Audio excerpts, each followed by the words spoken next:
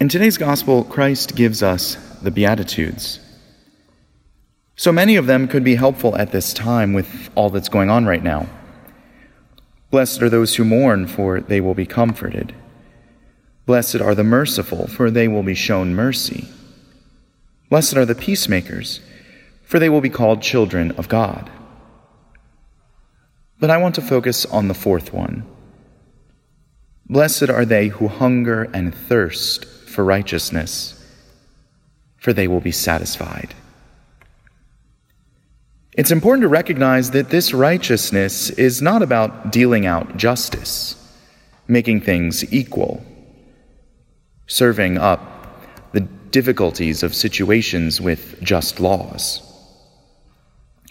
Rather, it's about striving to be properly ordered in one's desires, in one's mind and heart, in one's life. In other words, it's about the person who hungers and thirsts for virtue, both individually and communally. And what does being satisfied look like then? Well, it means that we actually achieve this virtuous ordering of our lives and the lives of those in our communities as much as is possible in this life, with heaven as the only truly and fully way to actually be satisfied. Just look at our world then.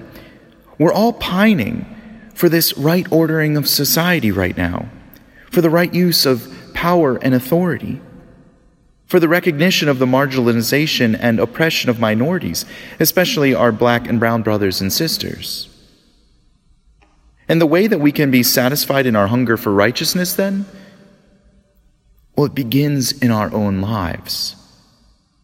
It begins with the right ordering of our emotions, of our desires, of our minds and hearts. It begins with our own transformation.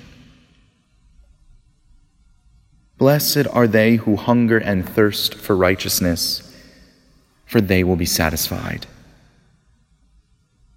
Lord, may we be open to your transformative graces, to the sanctification you desire for us, to the purification of our desires and our emotions, so that when we are interiorly ordered according to your will, we may then be leaven for our communities, so that we all may live in righteousness.